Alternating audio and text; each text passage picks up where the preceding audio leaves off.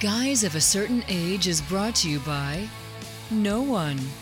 Absolutely no one. Except these dudes walking down memory lane. Now let's head to the studio to see what they misremember next.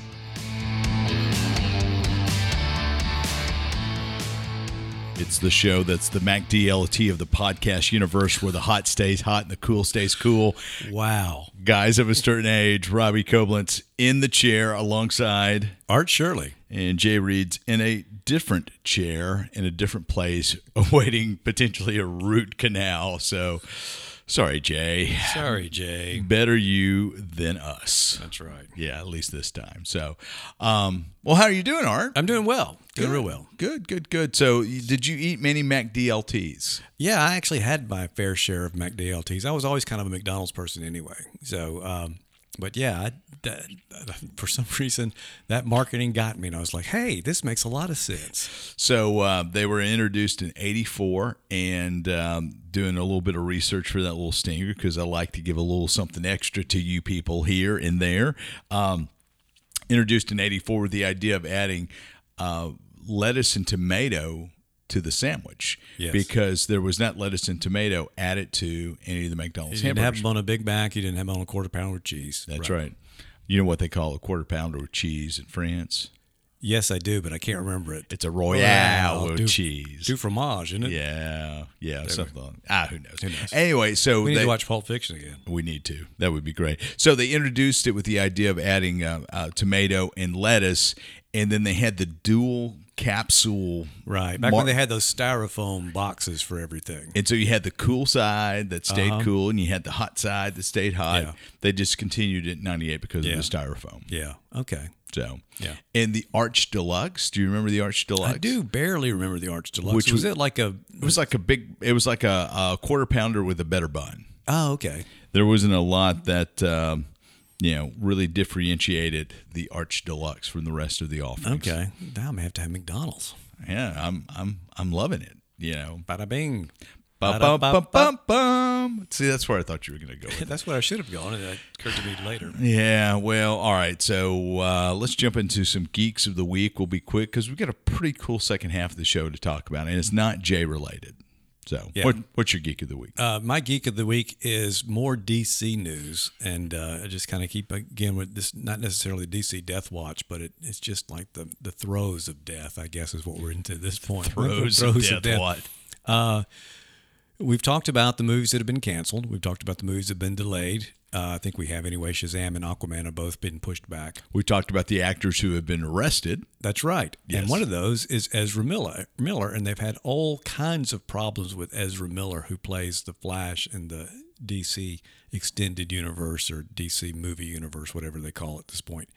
And so, there's been questions as to whether or not they released that film. And right now they seem to be going ahead. And to further complicate things, the movie itself has done very well with test audiences. It's one of the highest ranking test audience movies that DC has done. Granted, that may not mean a lot. Also, the Snyder Cut had done pretty well with test audiences. But so that gives him a predicament. Now, is Ezra Miller part of the reason that it's doing so well? I always thought he did a great job as Flash. I kind of went into him with some hesitation of him having the role, just because I liked Grant Gustin so much as the CW's Flash. But I thought he did a good job. And his personal problems, which are just really, obviously, there are some things going on that Ezra needs to work out. And have some help working out. But what does this mean? Does this mean that they have to find some way to keep him? Because there's been speculation that they might add something at the end that changes who the Flash is in the DCU, so that you've got the possibility of maybe a Wally West character coming in and taking over the mantle of the Flash, or maybe you bring in Barry Gustin from CW and maybe he becomes the movie version of the Flash as well. That'd be easy enough to fix, because there is that precedent in the comics of alternate universes and different timelines that was established in Flashpoint and some other big series that they did. So curious to see. Well, and there's also the whole specter of Michael Keaton out there trying to where's he going to go? Yeah, and the rumor is they've replaced a lot of his scenes. Now that was in Aquaman, I think that they replaced Michael Keaton. So hopefully, I mean, I want to see this. I hope they'll keep Michael Keaton, and I still want to see Michael Keaton reappear as Batman. It would be great. Yeah. And apparently there may be a plan to release Batgirl somehow, some way. Oh, really? Yeah. So they're going to take the tax write-off, but in the future they could release it and then pay back the money to the feds. Oh, okay. For the tax write-off. Yeah, okay. So kind of let it build a little anticipation up, and then come back and say, okay. There could be a couple of things going on. Yeah, there. I still think they should. I mean, I think that it would be worth seeing. Man, and didn't somebody say, was it you or was it Jay who said that they found their Kevin Feige? Oh, we talked about that last week. Yeah. Did we talk about that last week? We may have talked about it off mic. Actually, had a conversation off mic. Yeah. Yeah. No, we did, because I sent the thing out. It was something that I said. Again, a lot of times we will. The best geek news comes an hour after we finished recording. Yeah. And you're right. That was right. They found, and I can't remember the guy's name. I'm pulling it up from Geek Tyrant now, even as we speak. Dan Lin. Okay, yeah. Gotcha. And he's going to be over TV and film. Right, and that's what they're calling him. So they're hoping that, and I don't know that it's all official that he's taken the position yet or not. But they're hoping he will be a Kevin Feige type and give some direction, which has been lacking. And it may be that they're cutting these movies in order to try to streamline and have a more focused direction on things. But their goal is to do what Marvel has been doing for the past 20 years. Yeah, and they've tried to shortcut it a few times. They did very much try to shortcut it. So, but anyway, I think you're just going to be our DC special correspondent going forward. DC special, yeah. And usually that means I'm in Washington. But in our world, it means we're talking about comic books. That's right. So our special correspondent from DC will join us now. Yeah, and he walks in, and it's Art. Hello. Wow, that was squeaky, I think. That really was. Oh, man. From Laverne and Shirley, for those who didn't get it. Because he and Art and I immediately knew. So does that make you Laverne? Because I'm obviously Shirley. Don't call me Shirley. All right, let me go into my geek news. So House of the Dragon, which I think you said you got to 21 minutes. 21 minutes when the first castration started. Sorry, spoiler alert. Yeah. And we had our dog Elvis fixed this week. So he can't watch it either. He can't either. Too soon. Yeah, way too soon. But House of the Dragon has been, well, number one, it was first of all, I should say, it was the biggest show premiere in HBO history as far as eyeballs. And I think... and other body parts. And so I think episode 2 actually increased on those numbers just a touch. But what was real interesting is right after episode 1 premiered, they announced that that they've renewed for season 2, which that was a foregone conclusion. Right. But they've got 2 showrunners there, and one of them, I'm just going to butcher his name, Miguel Sapochnik. Whew, boy, that was... It's got to be right. Yeah, sure. He has quit as showrunner for season 2. Yeah, and he was actually part of the original Game of Thrones. So he directed several episodes. He directed, I think, Hard Home and Battle of the Bastards. Sorry, Mrs. Reed. And was a really, really good director. But he signed a first look deal with HBO, so he's going to be doing some of his own things. Yeah. So, it's going to be interesting to see what happens with that. Yeah, one of the things with episode 2, I've not seen all the way through episode 2 yet because I've been binging The Offer, which it's something you can't refuse. We're going to talk about that after the break.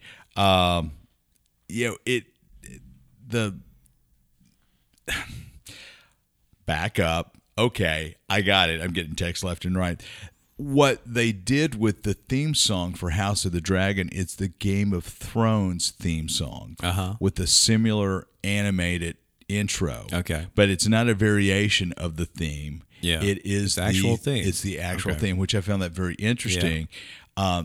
Especially with Strange New Worlds with, Star Trek on Paramount. their theme is loosely based and inspired by the original series. Right, but it's its own thing. It's its own thing. Yeah. And I kind of like it better, to be honest with okay. you. It may be my second favorite Star Trek theme of all time, behind Voyager. I love Voyager. Yeah. I think Voyager's the best. Okay. So, but anyway, that doesn't matter. I just thought that was real interesting that the House of the Dragon really wanted to go full bore into, hey, we are Game of Thrones by taking the theme music. Yeah. So it's kind of like every James Bond movie having the exact same theme song. I'm not talking about the James Bond theme. Yeah, as I guess opposed so. to the theme song. Yeah, uh-huh. Yeah. It's kind of like Auburn. What's the War Eagle is their cry, and their mascot's a tiger. Yeah. Don't really understand that. So, but anyway, that's neither here nor there nor yonder. House of the Dragon. House Is of that Dragon. what it is? House of Dragon. It's like, the House of the dragon Dragon. pancakes. Yeah, International House of Dragons. that's pretty funny. Uh-huh. Season 2's coming. I'm sure they're going to run that as far as they can. And speaking of sword and sorcery, fantasy stuff, as we record this, September 1st, the Lord of the Rings, Rings of Power, Dropped today. drops today. Have you watched it yet? No, it actually drops tonight. Oh, it comes on tonight. Okay, Yeah. so I knew it was today, but Yeah. yeah. I think they're going to do a primetime release, Okay. couple Good episodes. So really looking forward to that. Are they doing just one episode? Or are they doing two? I don't know. Because they released 2 in the theater, and maybe that was to give it a 2-hour Probably. or I 2 would- hour plus. I would imagine they will drop theatrical 2 premiere tonight. Yeah, I would think so. Yeah, they paid over Yeah. like close to $300 million for the rights. Yeah, that actually came up in our leaders meeting at work today, and with the idea that you should watch it on the biggest screen you have available to you. Yeah, I'll watch it before I go to bed on my iPad. Really? You're not going to fire up the old projector and watch it? I've got too much to do to go through that much trouble to do it, and nobody else will watch it with me. And correct me if I'm wrong, but isn't it just a matter of you pushing a button and lowering your screen? You know, the screen is built into the wall. Yeah. You don't have to lower anything, but Yeah, I okay. probably have to update the Apple TV. Yeah. And your Domino's app for some reason. That's right. Every single time. Oh, anyway. All right. Well, let's go to the break. Let's come back. Let's talk about The Offer on Paramount TV Plus. What a fabulous series. We're going to talk about it next. Guess what, Art? What, Robbie? We have Jay fresh from the dentist chair. How did it go? How did it go, Jay? Well, it went well in the sense that I'm not having any drilling today, but apparently the tooth is at the point of no return or very close to it. So it looks like it's coming out, but not today. Okay. Point of No Return. Wasn't that a Bananarama song? I thought it was Kansas song. And it was Kansas song too. Was it a Bond movie too? I don't know. It seems like it's a lot of things. So if it's Kansas, it's Point of No, K-N-O-W that's return. right. If it's Bananarama, it's N-O return. Okay. Well, I don't remember I the know I'm not looking Bananarama forward to song. it either way. Yeah. All right. So we've cut into our regularly scheduled programming at the end of the first segment. We signed off. We teased the offer, but we wanted to offer you the chance to give us your Geek of the Week, Jay. Make it worthwhile. Make it worthwhile. Well, this is Monkeys news Hey. just out in the last couple of we're days. the Monkeys. Go ahead and give me the musical interlude. That's it. That's all I got in me. So Mickey Dolenz, who is the sole surviving member of the Monkeys group that we all know and love, apparently is suing the FBI. Have you heard about this? I read not. it. I read haven't it, seen it. I almost pulled this for my Geek of the Week this morning. Oh, really? Yeah. Well, great minds think alike. So, yeah, apparently back in the late 60s when they were kind of at their heyday or at the beginning, they were targeted by the FBI for it wasn't anti-American, but it was like anti-Vietnam War stuff. So I don't know if this is actually true or not, but they had a concert and they had a video screen and they were showing subliminal messages of the war and riots and stuff in Selma, Alabama, all that stuff. So they kind of looked at them as a subversive group. And then there was another deal. So there was 2 incidents apparently where they were scrutinized by the FBI, and so now he's suing them under the Freedom of Information Act to get all the documents and find out. And it acted like he was going to use it for some sort of documentary or some such. But whatever the second event was, the paperwork is so heavily redacted, it's really hard to tell what they were after. Wow. But anyway, I just thought that was kind of fascinating that the monkeys are back in the news, but in a very different form. So, do you think any of us have got an FBI file? Oh, I don't know. I went back I and can forth neither to confirm scary or deny places. that. What, Jay? I said, if I don't have an FBI file, I'll probably have a State Department file. Yeah, just given my travels. You probably do, and Art's kind of a shady character too. He just plays a nice guy on the radio. So, yeah. All right. I guess that was worthy of interrupting this masterpiece of a podcast that Art and I've already done. So, but. Well, it was an offer you couldn't refuse. It was an offer we couldn't refuse. So, all right, we're going to let you get back to your regularly scheduled programming, and we will see you next time around. All right, thanks a lot. Take care. See you. Hey, it's Robbie. It's Art. It's Jay. And this is Guys of a Certain Age. We want to invite you to our live recording, first and probably last, at Dave's Dark Horse Tavern on Highway 182 in Stark Vegas, October 6th at 7 p.m. We put it at 7 because Jay's got to work that day. We hope you guys see us. Food, fun, wings, Jay, A lot Art, of preparation. myself. Come see us. We'll see you then.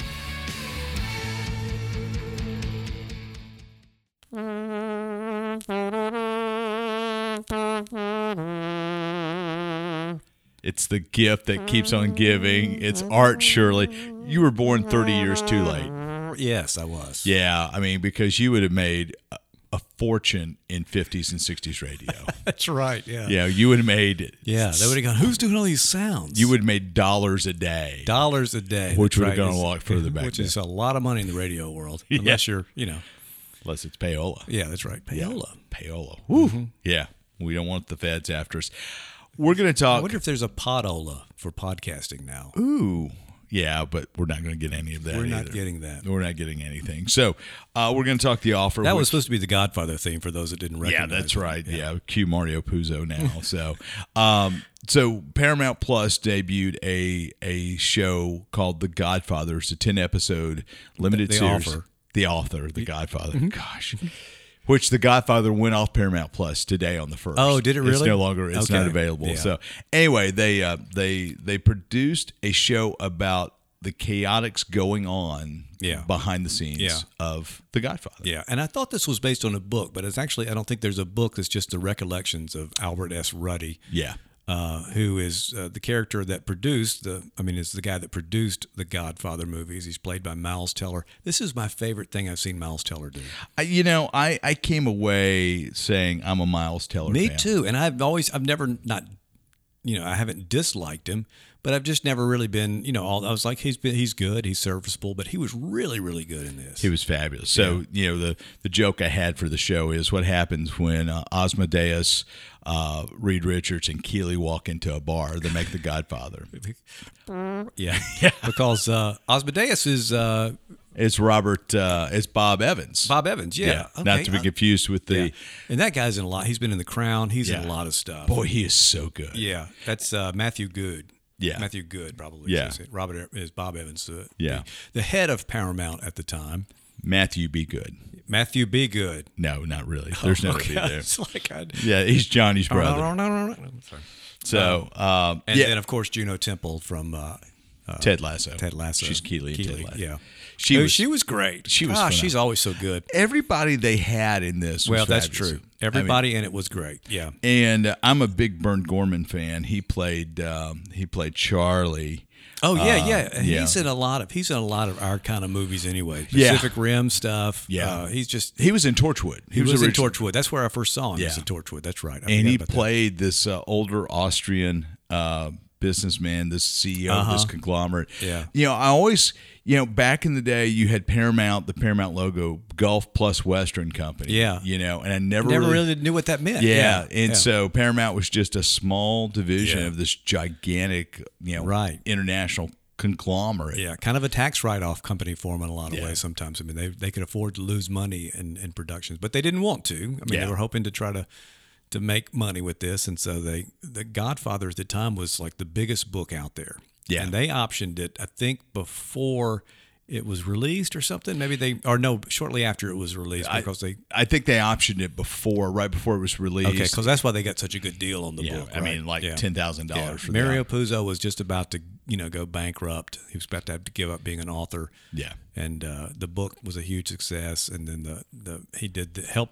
he wrote the screenplay. He and Francis Ford Coppola, who was a director of the movie as well, as I'm sure most everybody knows. But and Coppola had won an Oscar for Patton. I don't know whether screenwriting. He did screenwriting for because Patton. What he would do is, if you remember the Blockbuster, or maybe it wasn't the Blockbuster, I can't remember. No, this was something else because they didn't talk about Coppola in that. But he would finance his films, his independent films, his experimental stuff by doing other things that were more mainstream, although he hated it, apparently. And he wrote the screenplay for Patton, and that gave him enough money to go do something else. And then he was out of money. They talked him into coming in and doing the directing The Godfather. So the movie is the series is told from the point of view of Al Ruddy, who was a programmer for the Rand Corporation. Yeah. And IT guy. Yeah. Well, no, we wouldn't really necessarily IT. Oh, but just coding kind of stuff. Yeah, right? yeah. Okay. And really smart guy, and had a buddy in the movie business. Yeah. And got in on a pitch meeting, and he had the idea for Hogan's Heroes. Yeah. So we get to see the pitch for Hogan's Heroes. I know nothing. But you always wonder, how did that ever get greenlit? But I mean, it made sense the way they did it. And of course, it was a hysterical show. I love the show. But that was his first claim to fame. Yeah. Was that? But he wanted more. He wanted to be a producer of big budget Hollywood movies. So he ends up at Paramount talking to Bob Evans. And I'd forgotten. Maybe I never really knew how huge Paramount was. Yeah, it was a big deal at the time, and it still is. But I mean, I think it was one of the top things at that point, right? Because it had such good movies that had come out. Yeah, Rosemary's Baby. Yeah. Love Story happened right before Godfather came out. And that was the one they kept saying, we need another love story, right? In terms of financial success. Yeah. Yeah. So, and Bob Evans was kind of a big deal, and married to Ally McGraw at the time. Yes, and saw a little soap opera drama of that. Yeah, that's right. So, but the stories from Al Ruddy's point of view, and the kind of his career track, where he comes in, he has success with Hogan's Heroes, he wants to parlay that into movies. That back then, that was two entirely separate worlds. Yes. Now there's a lot of crossover, and we've seen that happen in the last 10, 15 years, especially with streaming. Right. But, movie actors never did TV, and TV guys wanted to get to movies, but they didn't want to go back. Yeah, never could sometimes, unless you were, Tom Selleck or Bruce Willis. Yes, thank you. Just Hornsby. I knew that one. Yeah. And that's just the way it is. Yeah. So anyway, fascinating. Takes place late 60s, early 70s Hollywood. Yeah. What did you like most about the series? Just the thing is, and I know they took artistic license with some things. Some of the things they showed didn't happen exactly like it was, but just the way that he would be presented a problem, and he had to find a way to make this thing happen. I mean, the first thing was, the mafia in New York did not want the movie made. Frank Sinatra did not want the movie made. So he has to go and deal with this mob boss, Joe Colombo, played by Giovanni Ribisi, who's another one of my favorites. We're going through Friends, and he's Phoebe's brother. Yeah, that's right. That's right. I knew him. He's also in Avatar. He's the bad guy in Avatar, the corporate guy in Avatar. That's right. Yeah. So he's been in a lot of stuff. Great actor. But he plays this mafia boss, Joe Colombo, who they win over, and he becomes, a supporter of theirs and helps convince Frank Sinatra that it's going to be okay to do the movie. And but then he's in bed with the mafia, literally. And so he sees the dark side of things and realizes, what have I done? But I just that's what I liked about it most, was all this kind of weird problem solving that he had to do. Every day there was another challenge to take care of. And he and Juno Temple's character, Betty McCart, who, was a secretary, but was so much more. She was an assistant producer. She absolutely was. In the idea of, in the movie world, the producer is the guy who puts all the pieces in place. Yeah. And he's the guy who gets your screenwriter. Yeah. He gets your director, helps cast the whole 9 yards, and he's the problem solver. Yeah. He's the buffer between the Hollywood studio boss and your director. And you would see Francis Ford Coppola, in the dramatization, he would go to Al Ruddy, I need this. I know. He said, I gotta have the right shade of yellow is one of the was one of the episode titles. He had all these things, and Ruddy would make it happen. And then it'd be, that's great, but I need more. I've got to have more. I can't make the movie without Al Pacino. Had to have Al Pacino, which that whole thing was interesting to me because he's such an icon, such a legendary actor now. And to think that nobody wanted him to play Michael. They wanted James Caan to play Michael, the studio did. And then Robert Redford at one point. Yeah. They had anybody other than somebody that was perfect for the role like Al Pacino turned out to be. But he wasn't known. He wasn't known. He was a theater actor. Yeah. And, still that's his first love, apparently. But it was just so cool the way they and the way they would win the suits over to the idea. Also, we didn't mention Tom Hanks' son, Colin Hanks, who should probably just mentioned in his own right now. Colin Hanks, he was great. Played one of his character apparently was amalgamation of several different characters' suits who represented the money aspect of it and didn't understand the creative part of it, but thought they could make better movies. But anyway, they had to win all these folks over. And Lou Ferrigno. Yeah, Lou Ferrigno's in there. Yeah. So he's playing the real life mobster. I can't remember the character's name, who they cast as Luca Brasi. Yeah. Lenny Montana. Yeah. And I remember that scene from The Godfather where he's practicing with the cards. And I love the way Coppola's like, we're going to put that in. Yeah, and he just makes that part of it. And that was, again, the problem-solving stuff was just genius to me, seeing how that stuff was happening on the set. And then some of the things, too, I loved were, the old style, it's calling it old style now, but the old style of production where all the effects had to be done in camera. You had to find ways to make that work. Little things he did as the Francis Ford Coppola as the director. Like there's this scene where Michael goes back and tries to find the gun on the back of the bathroom, the toilet stall, and the guy's hidden it. He said, "We're going to tell him it's on this side." So there's this look of frustration. I know it's right here, and he can't find it. Just little touches. So and I love seeing the process. I love seeing the problem solving it. Plus, it's just a really entertaining movie. It is. The soundtrack was great. Yeah. Everything was so good. Kind of like that kind of a light jazz sort of thing. And it really was a love letter to Paramount. Yes. At the end of the day, which on Paramount Plus. Yeah. Surprising that it was. Yeah. Yeah. And who was the director who I really liked? See if I can look it up. One of the guys who directed most of it. Actually, the episode director. I thought you meant a character that was in there. Yeah, no. Oh, come on. I don't want the app. I don't care about the app. Let me get into the directed by Adam Arkin, who I'm a big fan of. He did. Yeah, I was very surprised to see that he was the director of these things. Yeah, he did most of them. Anyway, he did 4 of the 10. Okay. And I became aware of Adam Arkin when he was had a guest starring role in The West Wing. Yeah, I've always thought since then he's a great actor. Whenever he's popped up, obviously he's a great director. So I don't know if you guys watched the behind the scenes vignettes afterwards. No, we need to go back. Well, we need to go back and watch those. I guess we watched a few of those. We did go back and watch some of those. Yeah, I think we watched them after we had seen the whole series because we didn't want a whole lot of stuff spoiled for them. Yeah, we watched some of that. So Arkin was the only director that they talked to through those. That's why I guess I thought he was the only one. But yeah.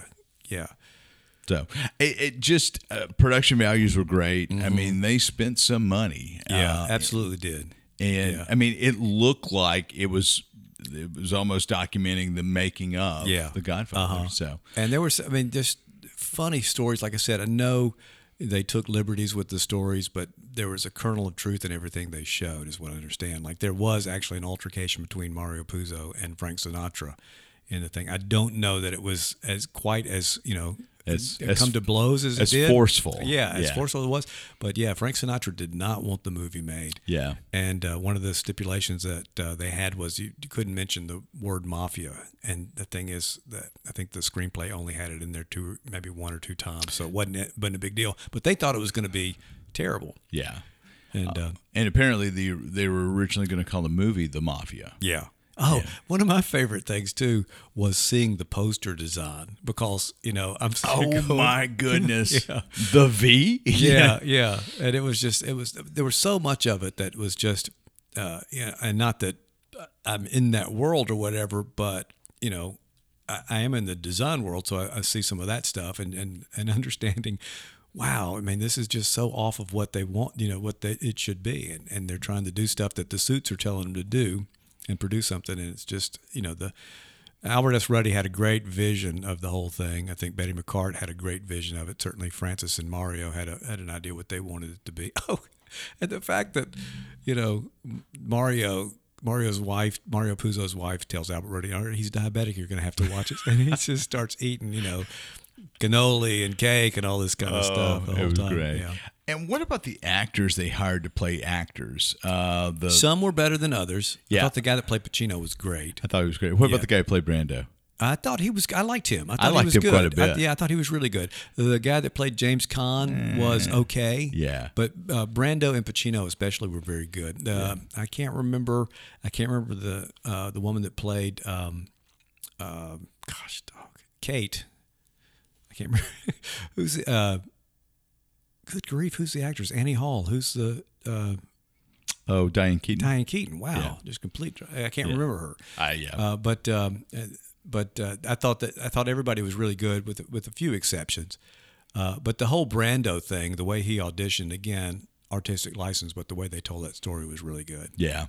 So. And I love the scene where they get the primary cast together to have dinner. Yes, that was very cool. And they all go into character and they get into fights and it was absolutely beautiful. So apparently that happened. Yeah. So and I don't know, I hope it's true that there's a part where the brother-in-law, Carlo, I can't remember the actor that played the actor that played him. Yeah. Anyway, actually got physical, got too rough with the Godfather's daughter, and so Albert Ruddy goes to James Caan and said, "You need to work him over a little bit." That scene where he beats him up in the street is apparently him really getting beat up. Yeah, Talia Shire is who played the actress in The Godfather, but I can't remember who played her in the Offer. So, where does The Godfather rank in your pantheon of favorite movies? Oh, it's one of those that I kind of forget about because I tend to rank, I probably lean more towards the Star Wars and Star Trek stuff before him. But I watched it again right after this, and it is one of my top favorite movies. I'd probably easily in the top 10, possibly in the top 5, especially if you were to lump like the Star Wars stuff together as one thing. Yeah. Casablanca is one of my favorite ones, but the first two are as close to perfect movies as you can imagine. I lean towards liking the first one better. A lot of people like the second one better, but to me, the first one is the better of the two. Yeah. It just holds up on its own. Now, I've also seen a thing, it's called the Godfather Saga, where they take the first two movies, recut them together so they're all chronological. Godfather 2 takes place, it's both a sequel and a prequel. And a prequel. Yeah. But so they do them chronologically, and it doesn't work nearly as well as with the back and forth between seeing the young Vito Corleone and Michael Corleone, contrasted. So I like that better. Third one, there's a recut of the third one, and it is just still unwatchable. I hate to say it, but it is just so bad. Yeah. I mean, I watched it as part of the viewing of the whole trilogy again, and I had not seen the new cut, The Godfather Coda. The Death of Michael Corleone is what the new one's called. And they've added scenes to it. Wait, did they add scenes to it? They added things to the first two, and they've cut things from the third one. I think that's what they did. They cut things from the third one.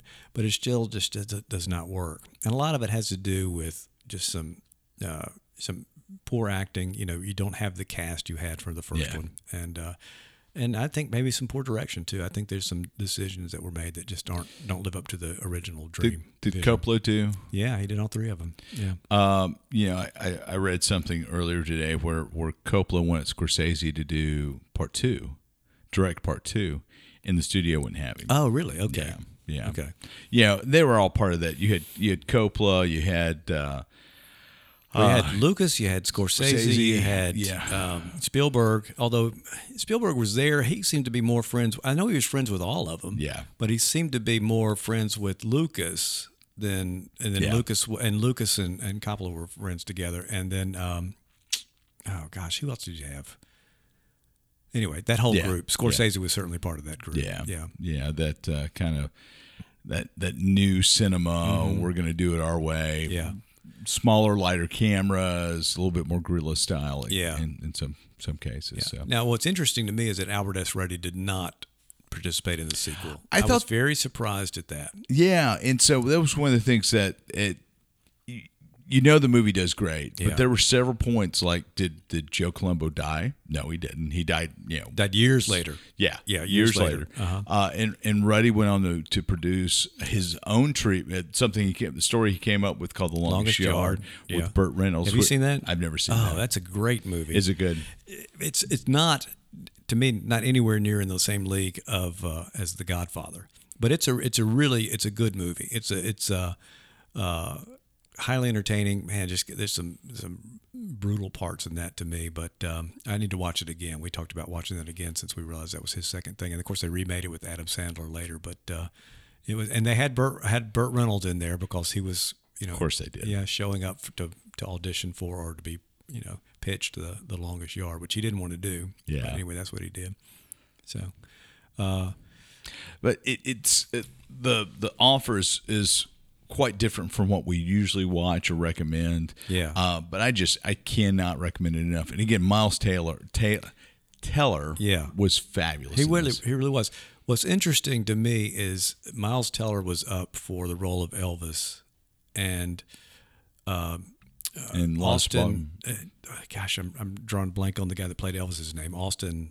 Yeah. Anyway, that guy was up for the role of Rooster in Top Gun, and they both ended up getting the other parts. That's funny. Yeah, but and I thought Miles Teller was really good in Top Gun, but he didn't make nearly the impression on me that he made in The Offer. He was I watched him and, wow, this guy is really, really good. And you remember he was in the Fantastic Four, too. Yes, he was Reed Richards in the Fantastic Four, and he was also in Whiplash, which I've never seen, but I understand have you seen that Whiplash, which no. also has J. Jonah Jameson in it? But it's a tough movie to watch, I understand. It's about a drummer, and a band director. But anyway, may have to check that out just because I'm such a fan of his now. All right, so highly recommended for The Offer. It'll get you a little bit off the beaten path. Watch it on Paramount Plus, and while you're watching it on Paramount Plus, watch Strange New Worlds from Star Trek. We did not get paid for any of that, but that's some great TV. We need to work on our own offers. We really do. We really do. So, all right, thanks for joining us. We'll talk to you next time around.